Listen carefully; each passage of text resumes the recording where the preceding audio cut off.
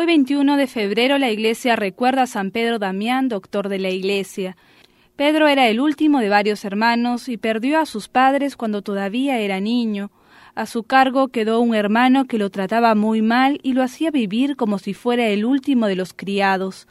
Otro de sus hermanos, llamado Damián, que era sacerdote, se enteró de la situación en la que vivía su hermanito menor y lo recogió y educó lo mejor que pudo. Pedro aprendió de este hermano consagrado a Dios a vivir su fe de manera intensa todos los días, y tanta era la gratitud que le tenía, que tomó como segundo nombre el de aquel que le había amado y enseñado tanto. Ya en los estudios destacó como alumno y más adelante como un gran maestro. A la vida intelectual unía una vida espiritual cotidiana e intensa. Desde joven se había acostumbrado a la oración, la vigilia y el ayuno. El reconocimiento y las satisfacciones de sus labores profesionales no llegaban, sin embargo, a colmar su hambre cada vez mayor de encuentro con Dios. Por ello decide dejarlo todo y hacerse monje benedictino de la Reforma de San Romualdo. Al comienzo se sometía a grandes penitencias, pero Dios le permitió descubrir que no valía la pena enfermar al cuerpo si después no se podía servir bien al Señor en otras tareas.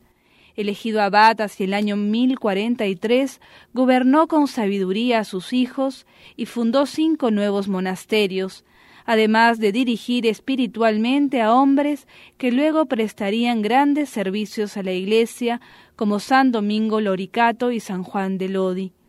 Su fama de santidad y su sabiduría fueron motivo para que varios papas le encargaran misiones especiales.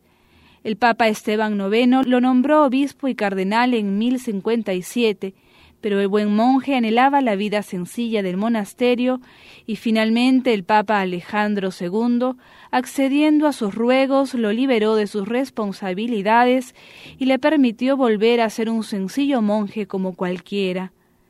Pedro luchó mucho para erradicar la simonía de la Iglesia, delito por el que algunos hombres indignos y ambiciosos compraban cargos religiosos.